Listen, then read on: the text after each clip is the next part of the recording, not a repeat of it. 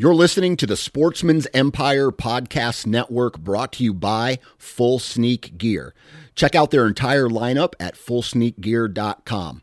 Also be sure to check out our entire stable of podcasts at sportsmansempire.com.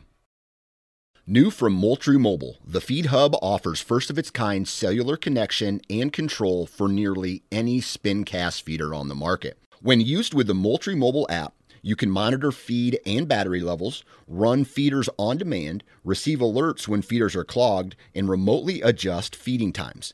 The Feed Hub is ideal for anyone who maintains feeders. Remove the guesswork and save time by planning feeder maintenance before you drive to your hunting property. For more information, visit moultriemobile.com. Think you know the Brooks Ghost? Think again. Introducing the all-new, better-than-ever Ghost 16. Now with nitrogen-infused cushioning for lightweight, supreme softness that feels good every step, every street, every single day. So go ahead, take your daily joyride in the all-new nitrogen-infused Ghost 16. It'll turn your everyday miles into everyday endorphins. Let's run there. Head to brooksrunning.com to learn more. Hey guys and gals, welcome to the Oklahoma Outdoors Podcast, brought to you by Arrowhead Land Company. Here you will be educated, entertained, and equipped to get more out of your outdoor experience. So hold on tight, because here we go.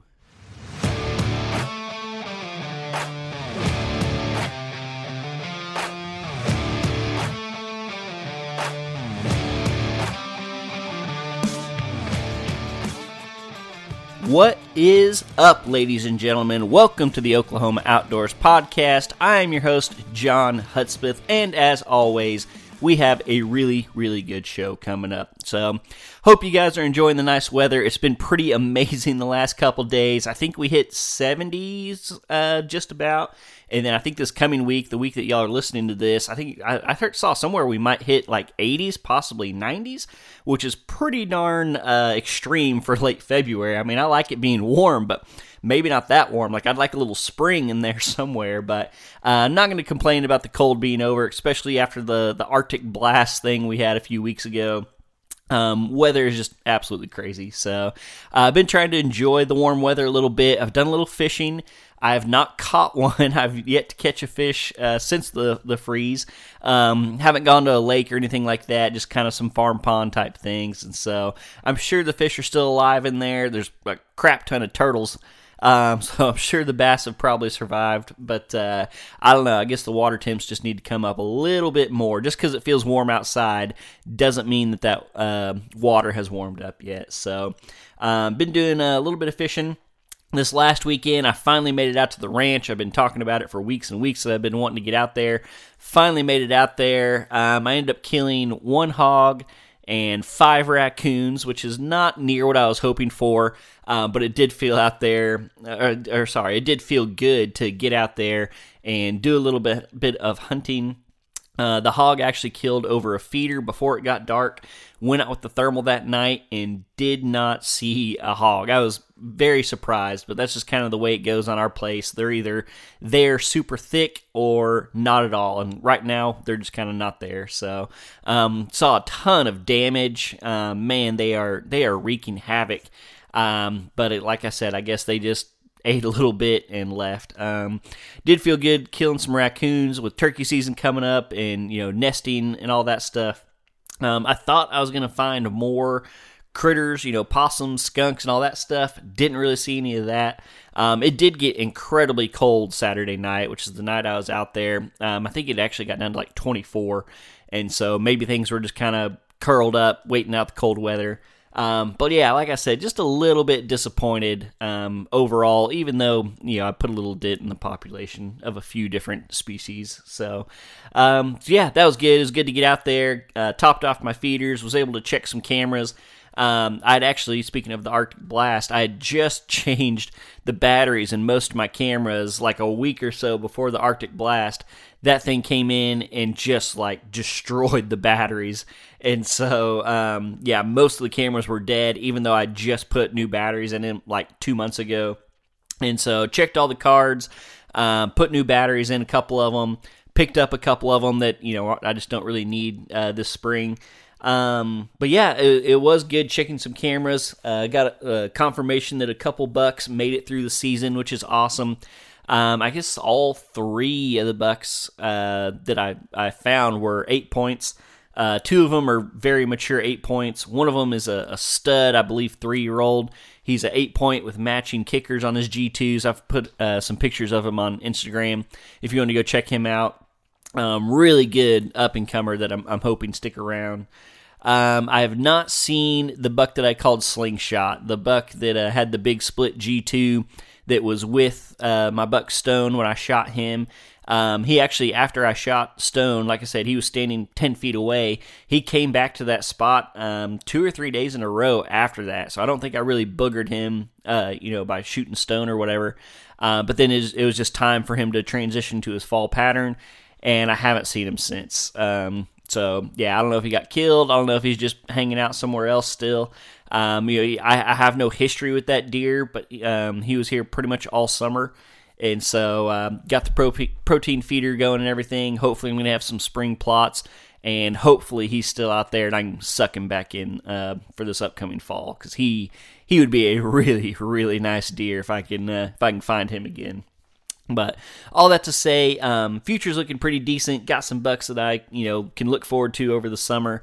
Motivate me a little bit. It is, if I'm being honest, it is a little weird with the 2% buck being gone, because the last 5 years or something like that, he has been like my main motivation to get out there in the cold spring or the hot summer and sweat and get dirty and just like do all this work. Like whenever I'm doing that type of thing, I always have the 2% buck in the back of my mind, and he's just not there anymore. So trying to kind of like switch mindsets to I want another buck like that. And so putting in the work, getting after it, and just doing everything I can to make our place the best, awesomest whitetail habitat that I possibly can, so that I can kill more deer like him. So yeah, that's what's been going on. This coming weekend, got a bunch of family stuff, going to a men's conference at the church. Got a birthday party for my niece, hanging out. I got a little party with my wife, with some of her coworkers and everything. So probably not going to get outside much this coming weekend. But man, turkey season is going to be here before we know it. I do have a couple free weekends coming up. My wife is going on a spring break trip with the church, and so I'll have my daughter, but we might sneak out to the ranch. We might play hooky one day. And I don't know. We'll just see what happens. So yeah, that's what's been going on with me. As far as this week in this episode, we got something really cool, a little bit different than our normal kind of whitetail talk. We're going to be talking mule deer and Oklahoma mule deer specifically. As you guys know, I've been talking about it a lot, trying to make 2024 the year of the mule deer. I already got my hunt planned down in South Texas, and really, really wanting to get up to northwestern Oklahoma in some way, shape, or form. Still kind of in the planning process, trying to figure out what that looks like, whether that's early season archery, maybe trying to sneak up there for muzzleloader season, potentially try to get up there at some point in time and maybe knock on some doors or make some phone calls for some private stuff. But definitely not afraid of the challenge of public land hunting, just trying to figure out all the logistics and everything. I've thought about, packing up and driving up there and trying to knock on some doors or something like that.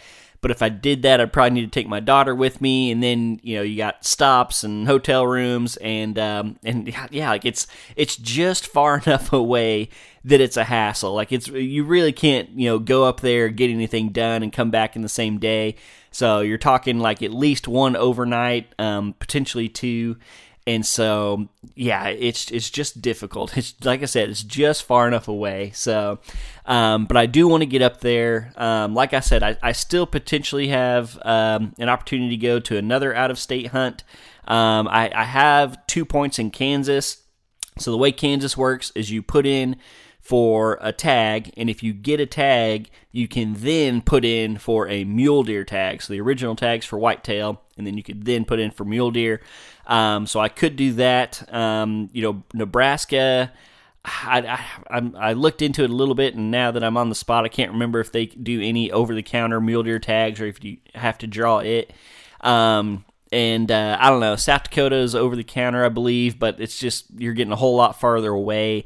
And with all these other plans I already have and a family, it just gets difficult. I learned that lesson, this last year for sure. So, but just trying to get as many opportunities as possible. Obviously, I'll still be hunting some whitetails on our own place. But just I don't know, for some reason, mule deer have just really taken a hold of me lately, and so yeah, that's what I've been looking into. But anyway, we are talking mule deer this week, and we got a nice guest on. We got Mr. Keith Hagen, who has done quite a bit of mule deer hunting, kind of on the Oklahoma-Texas border out there on the western side of the state. And he is just a wealth of knowledge. He, like I said, he's done quite a bit of it, pretty much all of it with a bow, spot and stock style. And so we talk about his most recent hunt. We talk about just kind of mule deer in general, some of the differences between them and whitetail.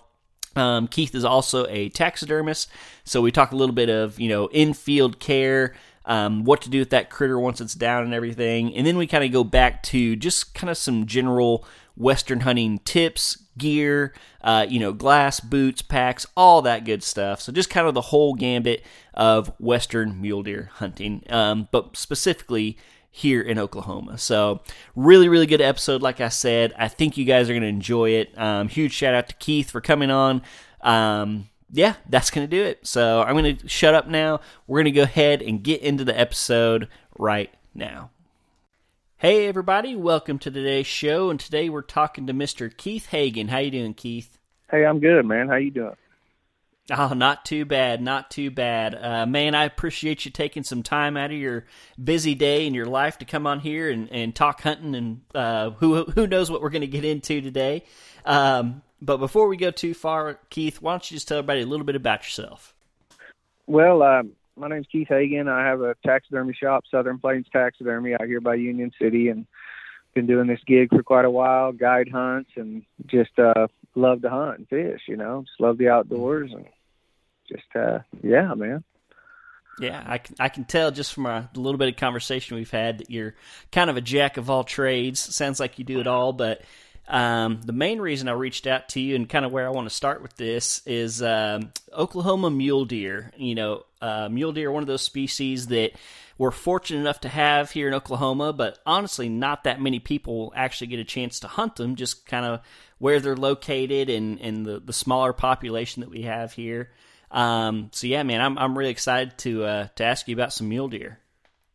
Yeah, I love whitetail hunting, and I'll sit in a tree stand all day to shoot a whitetail. I'll sit in a box blind, whatever. I just, mule deer hunting, it was something that I started. I just really wanted to get into it several years back. I had some buddies that had some place out in Perryton, Texas, and had some big canyons and stuff out there, and they were hunting some mule deer, and I just really wanted to get into it, watching it on TV. And like you said, there's not very many of them around. There's not very many chances to really get on one unless you want to travel or pay some fees and, hire some guides and, go to the mountains or whatever. And so having a chance to get on something close or to really look into Oklahoma mule deer hunting, I got a buddy that lives up in that country, and he got me turned on to it. And man, it's probably my favorite thing to do.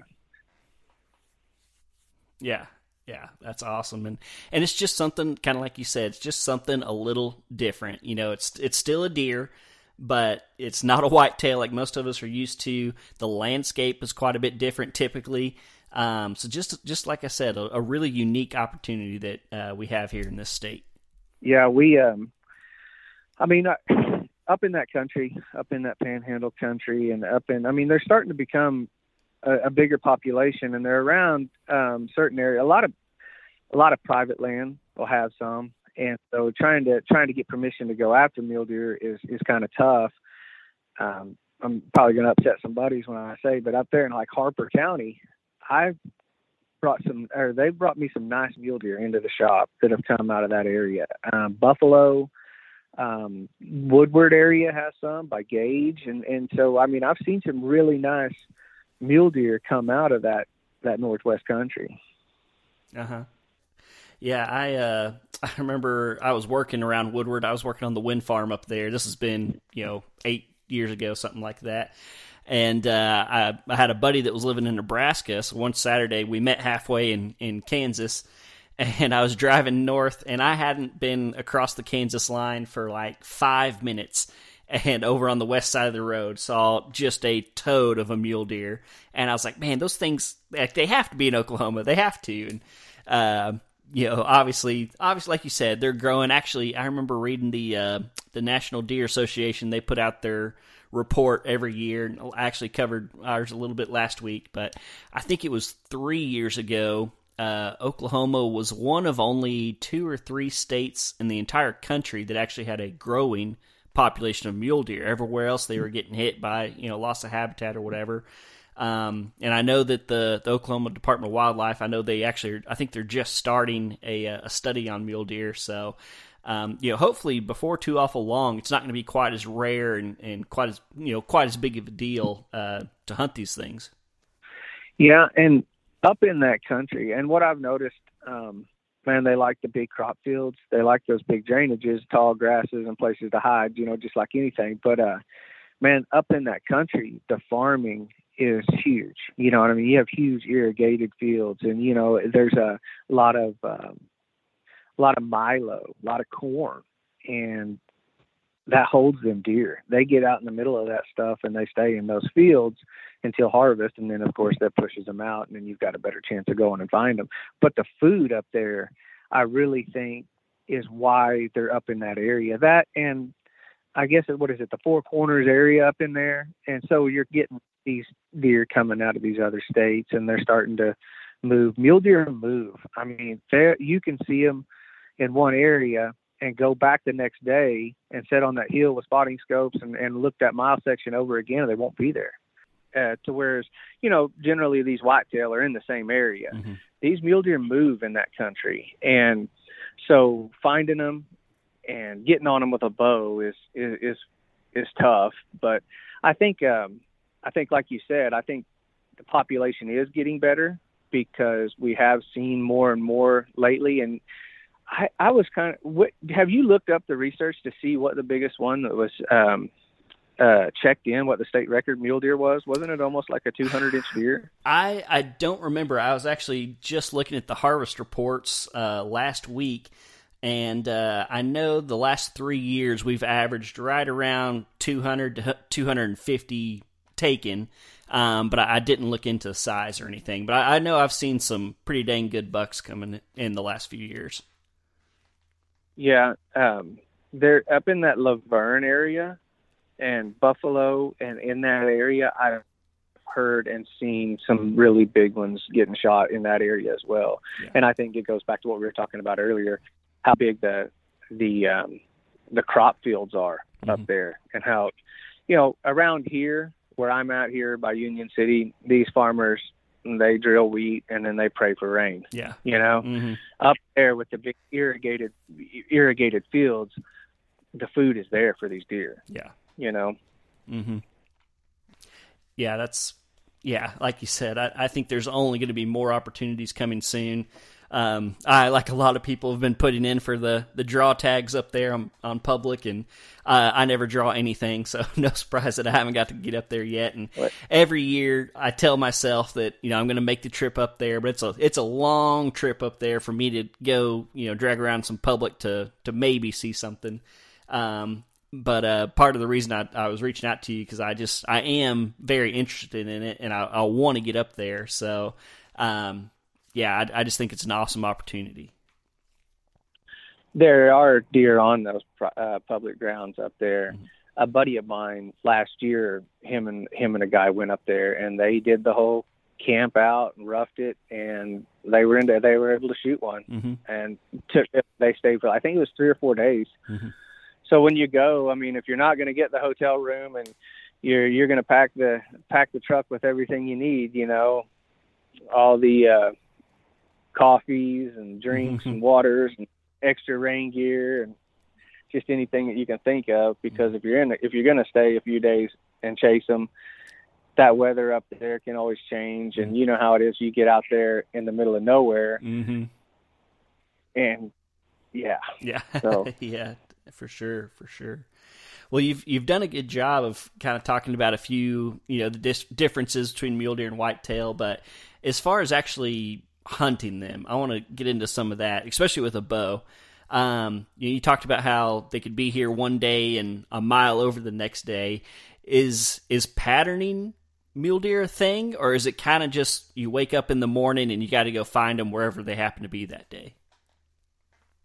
So if you find the food, you'll find them. Mm. That's where I was able to get that one that you've seen the picture of. Mm-hmm.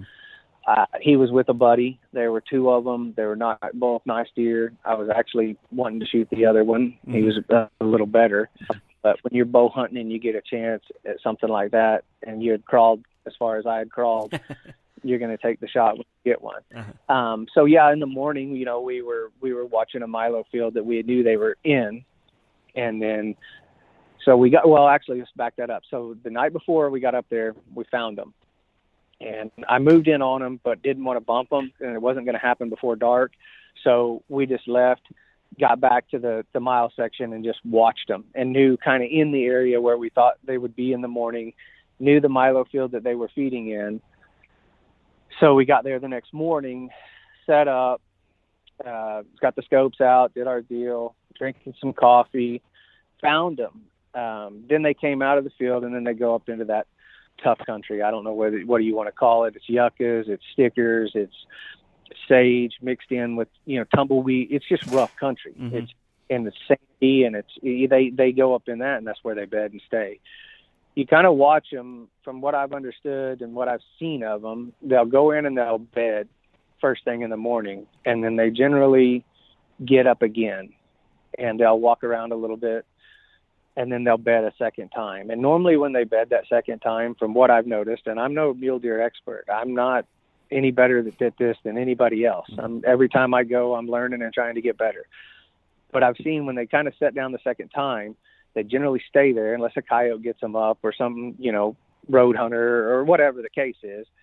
So when they get that second bed, you can kind of plan on putting a stock together then, and hopefully you have some wind. What I like the wind, not only is it going to take your scent the other way, but it covers any noise you're making when you're getting close to them. Mm-hmm. You've seen a lot of videos and watched hunting shows, and people will take their shoes off when they get close to them. I've never done that because the country's full of stickers up there. I don't know how they get away with that when they do it. But so I just wear some good boots that I can sneak in on and get close to them that way. Mm-hmm. The one that I shot, I ended up getting all the way into 40 yards before I shot it, and had practiced all summer long at shooting 80 and 90 yards with my bow, because the year before I was on a good one and couldn't get any closer than 80 yards and didn't want to take the shot because it was kind of iffy. And so I just made sure I was able to shoot that before I went back, and then was able to get close enough to shooting. Yeah. So. Awesome. You were talking about, kind of the drier country and the stickers and everything. Was there any like grass, or was it mostly just thick brush, nasty stuff? There's grass, and that was another thing. I got in, so it's hard to explain, but I like the tall stuff. Mm-hmm. I want to get into where, I can, when I'm on my hands and knees, that I'm, below what I can be. Because up there in that country, there isn't much. Mm-hmm. So whatever you can line up in between you and them, of course. But the grass that I used, it was some tall grass. And then, when those, so a tractor or whatever is working those fields, and they normally can't get in the corners. Mm-hmm. And so there's always that tall grass in the corners, and them deer will bed in them corners, and you can kind of use some of that grass going down fence lines and stuff to get in if you can. Mm-hmm. But moving from sagebrush and yucca plants is how I ended up getting close enough. I just kept some yuccas in between me and the one that I shot. Mm-hmm. He was actually bedded next to some yucca plants. Mm-hmm. And so just trying to use whatever you can get. Don't go in one direction and then run out of cover. You've got to step back and full map and try to get in, Yeah, for sure. What about just kind of like the deer itself, their temperament? Whitetails are known as being very high strung, very on alert. If there's any doubt in their mind, they're going to run away. I've heard mule deer not quite that way. I've heard they're a little bit more relaxed. Do you think that's true in your experience? No. No. I mean, I personally have never found one that just let me kill it. They've always been challenging. I went down to Plainview, Texas with a buddy of mine, and we were hunting. It was actually a potato farm, and I shot one down there, and it was a rough hunt. And I did find one bedded, and finally got in on one and shot him. But no, I haven't seen any of them just stand. I mean, some of them will do that bounce, like you see a coyote. They'll go out there and they'll kind of turn sideways. But generally, that's normally a far bow shot. Yeah. Yeah.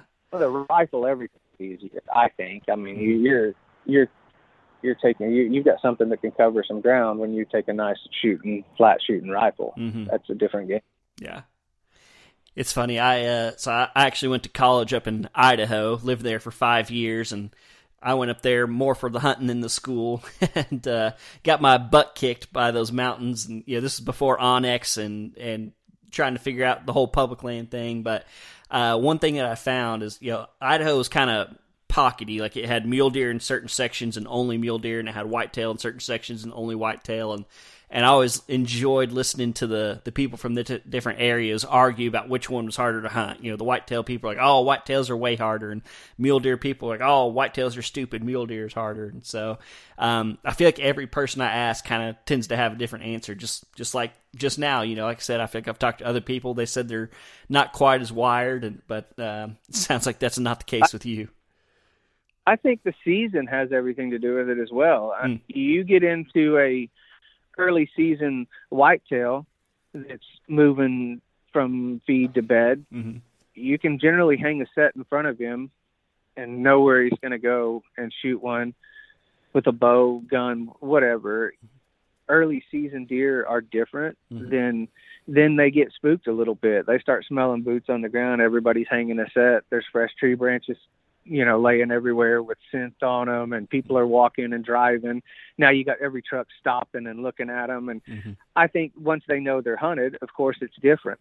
Yeah. Then you've got a ruddy buck that'll walk up to you when he thinks you're a doe walking across the field. So I think the season has everything to do with it. And I think the pressure has everything to do with it. If you're hunting an area that doesn't have that much pressure, I think those deer are definitely different than hunting public land deer. Yeah, for sure. All right. Well, if you don't mind, real quick, just to kind of put all this into practice, would you mind just kind of telling us the story of this latest buck that we've kind of been alluding to this whole time? So, you mean this last one that I shot? Yes.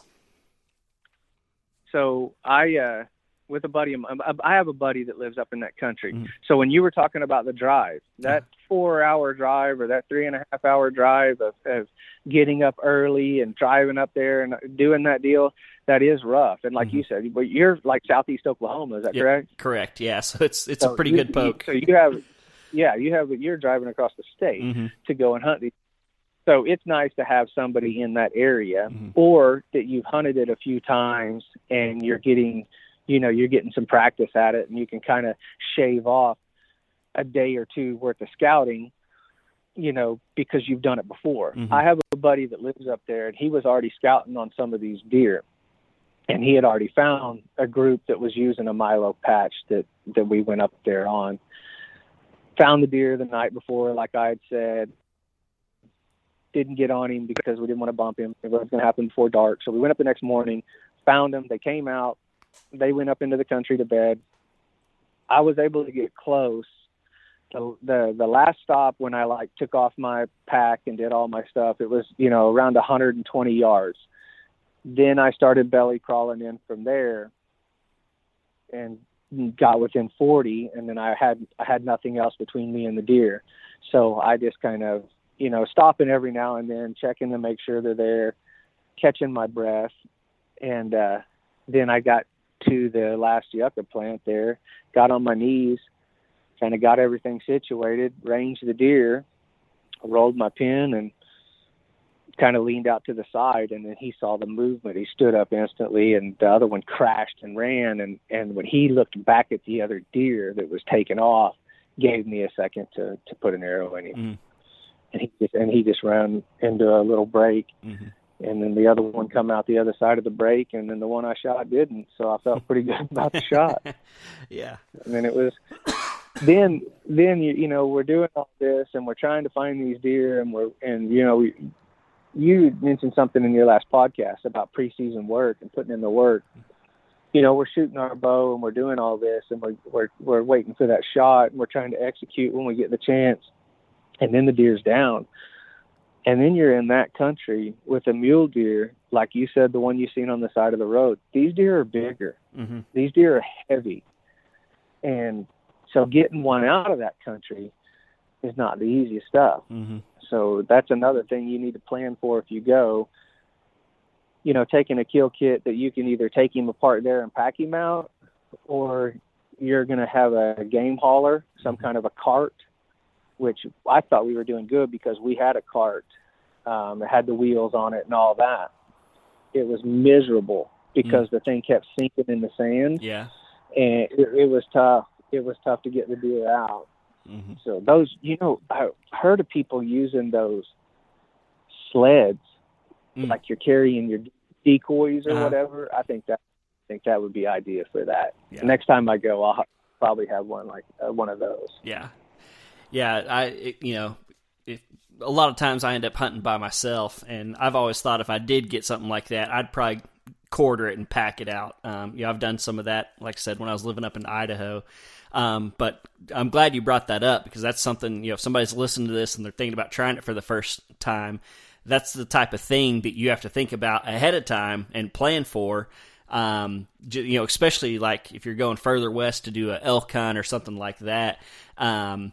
That's the stuff that, a lot of times when you're watching something on TV or YouTube or something, they don't necessarily show that part, but it's a reality, and it's got to be something, or it's something that you got to be prepared for. For sure. These do-it-yourself hunts, when you don't have a guide that has a pickup or has everything there, or you just pull the trigger and say, okay, man, thank you, I'll see you at the lodge. Different deal. Mm-hmm. We're trying to take it out ourselves, and luckily we could get to the mile section and only had to go a short ways, but it was still a drag for sure. Yeah. All right, let's. I kind of accidentally did a good segue. One thing that you mentioned earlier is you're a taxidermist, and one thing that we had talked about discussing on this podcast was kind of that field care, getting things from the field to the taxidermist. And so I kind of accidentally, made that transition, but let's just go ahead and jump into it. So, you're out there, you can talk about Eastern Oklahoma, Western Oklahoma. I imagine things might be a little bit different if you're up there towards the Panhandle, or maybe hotter. But yeah, let's talk about kind of some field care stuff and getting things to the taxidermist in a good condition. Well, it starts as soon as it hits the ground. Dragging that animal from wherever to your pickup or whatever you're going to do, dragging it on one side is going to tear hair up. Mm-hmm. So that's something to think about. If you can get a game cart, or if you're going to take it apart and you're going to carry it out, that's one thing. The first thing to think about is dragging it. Mm-hmm. When you're gutting that animal, stop at the sternum. Don't cut them all the way up past that and crack it open, and just stop at the sternum, reach up in there and get it when you can, take it out that way. Mm-hmm. And if you're whitetails, whatever, antelope, all these forms nowadays, they're starting to be a lot more offset shoulder forms. There's more to the mannequins nowadays. Mm. So cut that deer in half, or antelope in half, or whatever. You just leave as much back as you can. Mm. And stay out of the armpits. I cannot tell you how many deer get caped out to where they come up and they go across the chest, or they're trying to tube the leg out, and then they just zip across to the sternum. If you cut white hair on a whitetail deer through the armpit, you've messed up the cape. If you look at a whitetail deer and they've got a white and brown line that goes straight down their leg, and it goes straight up to their armpit, and it goes straight down their side. just follow that line. Don't cut a white hair. Don't cut any of the armpit. Just go straight down to the side of the deer and then go around the middle. You've got plenty of cape. We can trim off whatever we need. You just leave as much as you can. Let's put it that way. Yeah. Then getting it cooled down. Getting it cooled down is another big thing, especially early season. You're going to want to get any blood off of it. Blood and heat will start that hair to slip. So get them cleaned up if you can. If there's a stream nearby, if you got your buddy that has a garden hose, you get back to his place, rinse it off, rinse that cape off, and get it cooled down. If you can't cape one off the head, like if you're not going to take it off the antlers and off the face, around the eyes, doing that part's a little different. Drop it in a bag, drop it in a deep freeze, or just make sure you tuck it all the way down in an ice chest the best you can and cover it with ice and then get it to a taxidermist. Don't drive around for 2 days showing your buddy your dead deer laying in the back of your truck. Mm-hmm. Yeah, for sure. One thing that I just learned recently, or somebody told me, was I used to always take a bag of ice and shove it up inside the cape. But then I was told that can be bad for it because of all the moisture and everything. Would you rather just have ice around it? Do you put ice inside? What do you think?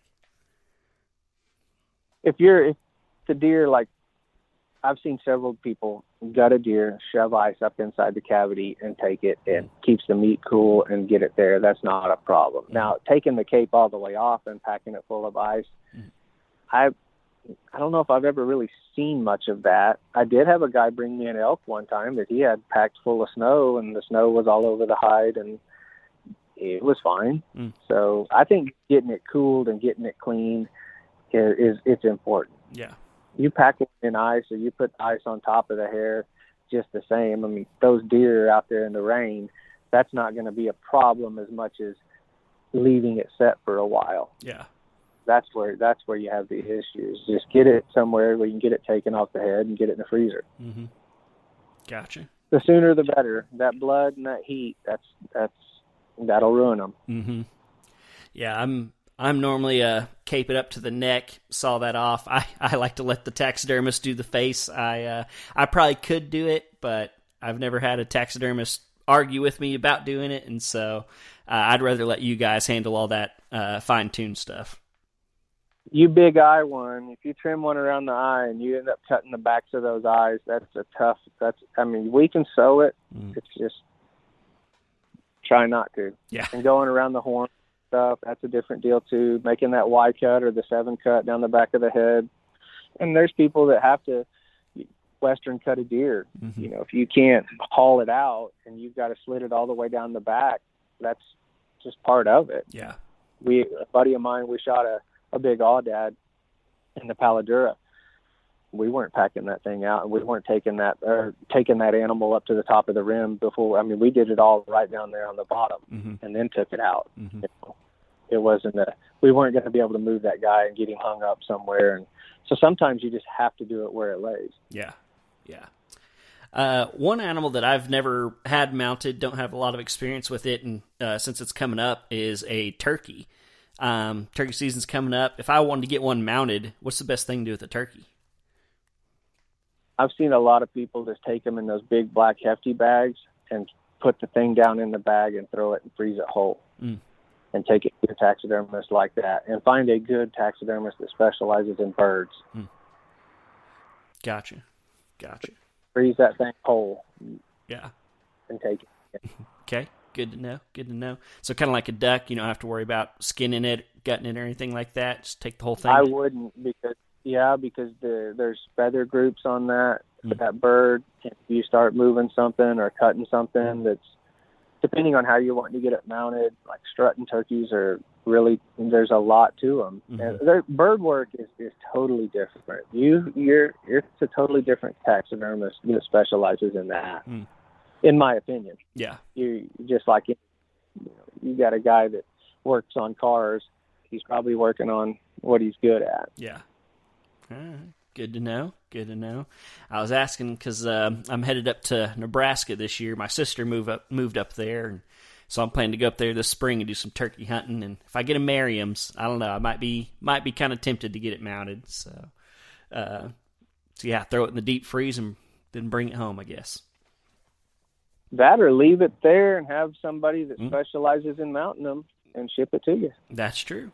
Very good point. Very good point. That's a good idea. That's a good idea. I love it. That's coming up, and I guide turkey. I absolutely love turkey hunting. It's a blast. But the bow hunting, the mule deer, that thing, or hunting mule deer, like we had started this deal off on. There's probably nothing more that I like to do is go out here with a bow. Yeah. When you started hunting mule deer more, did you change your archery setup at all, or you use the same one with whitetail? So I have two bows. There's a lot of talk between multi-pins, single pins, shooting long range. There's all these sites now that have like a 20, 30, 40, 3-pin and then slide. I like them all. I think whitetail hunting, if you're in the woods, and this is where you'll get into a huge argument with anybody and everybody. Everybody has their own thing. It's archery is awesome because it's for you. You've got your broadhead set up or whatever you're going to do. Like if you're in the tree stand and you're hunting an area to where your top shot's going to be 30, 40 yards, and you set your bow up 20, 30, 40 with a multi-pin, and you have a deer coming in chasing a doe, and you know your stuff, pow, I think that's a great setup. Out west, where you may end up, if a deer doesn't know you're there, and then you can get in and range him and roll your pin that you have dialed, and you're shooting a single pin. That's how I shot my last one. I'm not going to say it's the best setup because I keep thinking that I may want a multi-pin slider this next season. I don't know. I do like the single pin when you're shooting at something far. To me, if you get multi-pins in there, it starts to cloud up that housing. I had to go to readers here this last, year. So my eyes aren't the best like they were when I was younger. So the multi-pin game, but I've seen a lot of people shoot multi-pins at distances and far targets. So I think it's a preference thing, honestly. Yeah, that's what I've been shooting. I got a 3-pin that rolls down, and but for me personally, one, I mostly hunt whitetails, and more than likely it's going to be 30 yards and in, and so I'm not too worried about long shots. I do practice further, like you were saying. I've rolled mine out to 50 and stuff, just shooting in the yard, and never had too much of a problem. But I don't know. For me, I've never actually tried a single pin, but just talking about it and having buddies and kind of messing with theirs. To me, it just seems like I talk to a lot of people that are say like, side in at 20 and forget it, or 30 and forget it. But I just don't know if in the moment, if, let's say I'm set up for 20, but that buck is hanging up there at 40. I don't think I want to be out there messing with it or having to do math in my head. So I'm still a big fan of the 20, 30, 40 yard pins personally.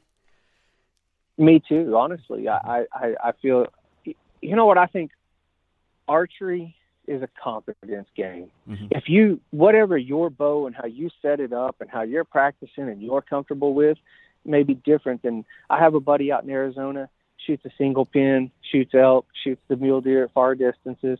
He posted this picture. He shot one at like 75, 80 yards. Well, of course, everybody gets on there. You shouldn't shoot at a deer that far away. And but that guy can solid shoot at a deer that far away, and he shoots a single pin, and he knows his stuff. He does it, and so that's his setup. Yeah, I do hunt right down here on the river, and the single pin game is, I don't like it as much as I do a multi pin when I'm in a tree line or on the edge of a wheat field, and deer standing out in the wheat field right before dark are kind of, if you don't have a good rangefinder, you can misjudge that distance pretty easily.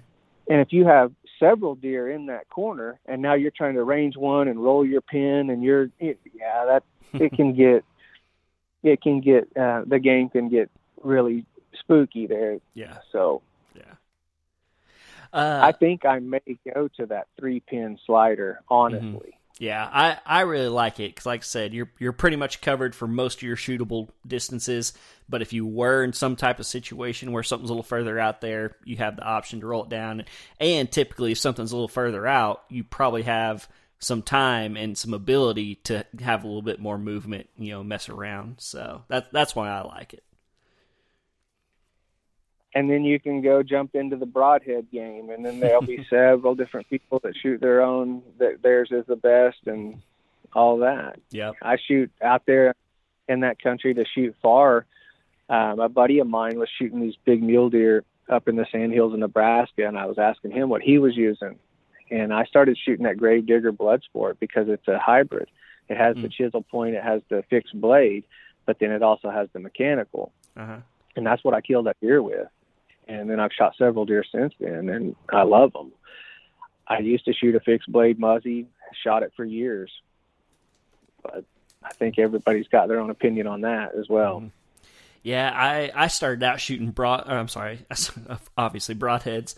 I started out shooting mechanicals because I think for me, I didn't have a well-tuned bow, and I'd buy a pack of usually cheap fixed blade broadheads, and they'd be going all over the place. And like you were talking about, I felt like it was more about confidence, so I started shooting the mechanicals. But the last, I guess, 3 years, I've been shooting the Stinger fixed blade broadheads and had a lot of really good luck with them.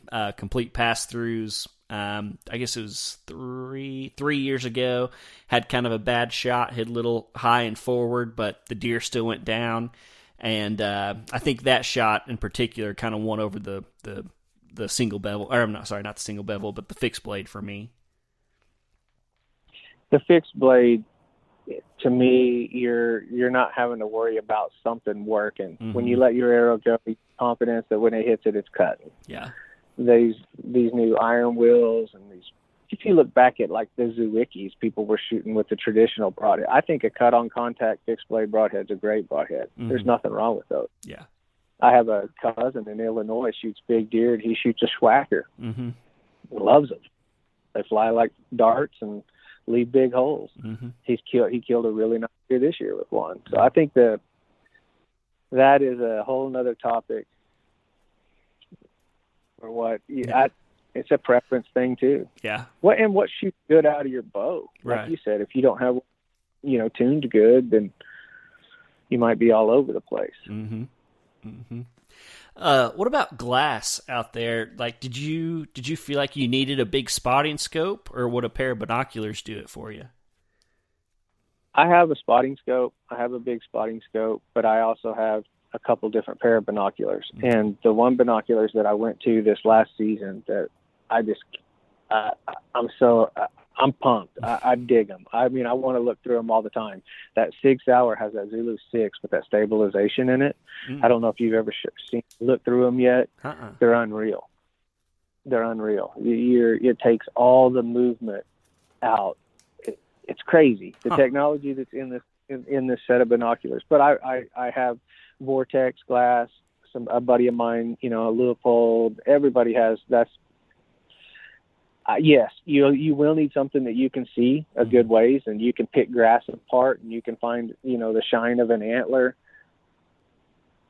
But then once you're close, I use a couple different kinds of bino harnesses that I keep that are snug on my chest for when you're getting in close and you can get something. And that Zulu 6 Hour set of binoculars I have, they're small and compact, and I really dig those for that kind of hunt. Yeah, very cool. Yeah, I had a cheaper spotting scope a few years ago, and after using it on a hunt up in Idaho, I kind of figured out that honestly, it almost wasn't worth carrying around just because the glass wasn't super great. To really pick something apart, it just wasn't quite what you needed, and so. If you're going to go the spotting scope route, I really think you have to spend some money if you're, serious about it. I think otherwise you're probably better off just getting a nice set of binoculars. Yeah, if you're going to spend money once and, not have multiple things to pack and carry around, a really good set of binoculars.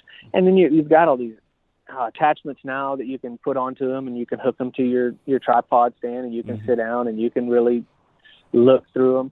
I have a problem looking through the spotting scopes that have like the angle to them. My spotting scope is straight, like a scope. Yeah, mine is too, actually. Because I don't know, more often than not, if I'm using the spotting scope nowadays, it's from the truck, and so I bought the little adapter that clips on your window. Cause like my sister moved out to Nebraska, Perfect. I've been up there the last 2 seasons, chasing deer, and so a lot of it there is running roads and everything. But I'm kind of like you. I feel like with the angled, you're bending your neck down, and I think I'd just rather look straight through it. The window clamp, that's awesome. That's what we use out there. I think definitely worth it. I have the tripod adapter also. Well, not for a spotting scope. Most of them are ready to go, but I bought the adapter for my binoculars. I never really found myself using the adapter. A lot of times I just kind of set them on top. That way I was kind of more mobile with them. But if you're going to do some serious glassing, it might be worth using an adapter to actually attach them. I have one, but if I'm hooking up on the tripod deal, I normally use my spotting scope. And chair wise, I've gotten into back to turkey hunting. Those little low ride turkey hunting chairs. That's what I take out. They're easy. They pack up. They roll up. You can throw them on your shoulder, and you're not just sticking out in the brush. You can kind of sit down next to something because out there in that country, as soon as you get on a hill and you silhouette yourself, you're scaring deer. There's stuff seeing you that you're not seeing, I promise. And so I like to stay low. And so if I'm sitting in one of those chairs, then that's when I'll use mine, if I'm not using the window clamp deal. Yeah, that's a good tip too, about silhouetting yourself. It's little things like that just, your typical flatlander, whitetail hunter is just not thinking about when they go out to chase stuff out west. And they think that grass out there and that country is all flat. It's not. There's big breaks in it, and there's all kinds of cuts, and those deer know every one of them. They keep their head down, and they're hard to find. Man, any other tips or tricks you can think of for hunting out in the Panhandle area or chasing mule deer? Well, your vehicle, make sure you got good tires. You don't want to have a problem with that. Good 4-wheel drive, because some of those roads, when they get wet and sandy, they're rough. As far as camos, insulation layers, but also some rain gear. And my pack, I've gone to a different pack. I use a lumbar pack. It's the big backpack deal when I'm bow hunting. I think I have a day pack and I have a big pack, but as far as getting in close, and if I'm just like moving from here to there, I'm not needing all that stuff. And so I use this lumbar pack. I can get away with putting I'll have an extra rangefinder in it. I'll have little things, my kill kit, whatever. But I don't carry a great big pack in that country. For me, if you're going to spend all day and you're going to leave the truck and you're going to go, well, then of course you're going to need all that. But I like to be like turkey hunting. I don't use a big turkey jacket vest deal. I use a little chest rig because I like to be mobile and move and go if I need to. And I think the less on me, the less noise it's going to make. Something falls out of your pack, or have you ever tried to crawl with the backpack on? A little bit. To me, I try to eliminate a lot of that stuff. Yeah, for sure. Man, I thought of a really... So your pack, your boots... go ahead. Keep going. Go ahead. So your boots, things like that. Face paint, I like face paint versus a face mask when I'm bow hunting, because your face will shine out in that country. That'll help a little bit. Camo, I like stuff that I can move in. And I think once you get out there and you start practicing it, you're going to figure out chapstick, stuff like that. Yeah. Man, I thought of a great question, and I totally lost it, and I'm going to be kicking myself because I know I'm going to think of it as soon as we hang up the phone. I probably interrupted you. I'm good at interrupting. No, you were on a roll there, and it popped into my head, and then I started taking mental notes of all the stuff you were saying. It's definitely my fault. But I want to also say this. I'm just a guy trying to figure it out. I'm no better than anybody else when it comes to hunting whitetails, when it comes to hunting turkeys, mule deer, anything. I'm not the guy. I've just had a little bit of success, but I also have a buddy that lives up in that country that hunts that country year round that I've picked up a lot from. Yeah.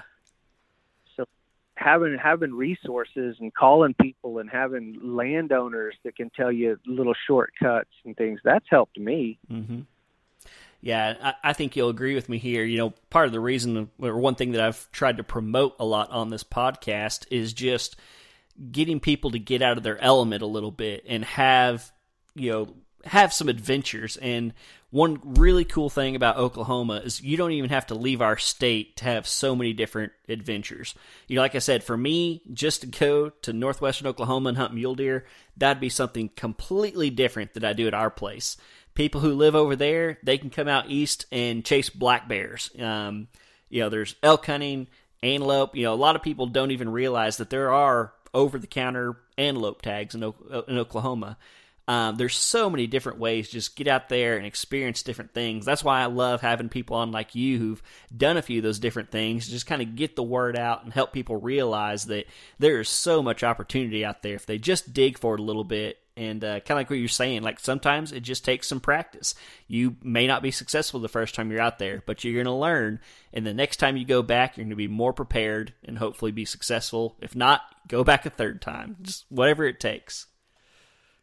I think I went up there chasing antelope 3 or 4 times before I was able to get one with a bow. Mm-hmm. And just like elk hunting down by the Wichita Mountains, I still have not been successful. Yeah. They're there, yeah. but I haven't got on one yet. Yeah. But, like I said, I think a lot of people, myself included, growing up, I was like, oh, if you want to hunt mule deer, you got to go to Colorado or Montana or whatever. But it's, they're a whole lot closer to home than that. Might not be quite as many opportunities, may not be quite the caliber of animal. But if you're on a budget or just wanting to, try something different for a weekend, it's a really, really cool opportunity. I have mounted some nice mule deer that have come out of that country. Mm-hmm. I've mounted mule deer just as nice that have come out of the Northwest country that have come from other states. Yeah. Awesome. Well, Keith, we're kind of coming up on time here. So, I just want to thank you again for coming on and sharing your knowledge with us. And any closing thoughts before we let you go? Man, thanks for calling me and, asking me to be a part of it. I think it's cool what you're doing. I think this podcast stuff, and if people set on taking a road trip to go mule deer hunting, if they want to listen to something like this, I think it's cool that you're doing it. So I appreciate you doing what you're doing. Let me know if you need anything from me again. Okay. Yeah. I appreciate that, man. Keith, thanks again for coming on, and maybe we'll have you again in the future, and I hope you have a good rest of your day. Perfect. All right. Thank you. Thank you, Keith, for coming on. One of the lucky few. I think I mentioned in the episode that Oklahoma averages probably somewhere in like the 230 mule deer every year, and you compare that to 130,000 whitetails, you're talking a small little fraction of the deer taken are mule deer. But man, there's a chance. I guess that's what I'm banking on.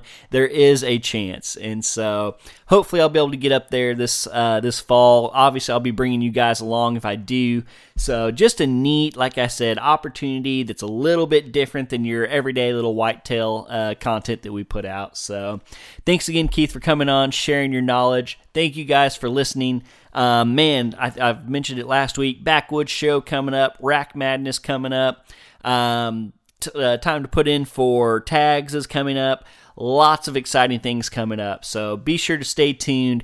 Thank you guys for tuning in. And until next week, I will see y'all right back here on the Oklahoma Outdoors Podcast.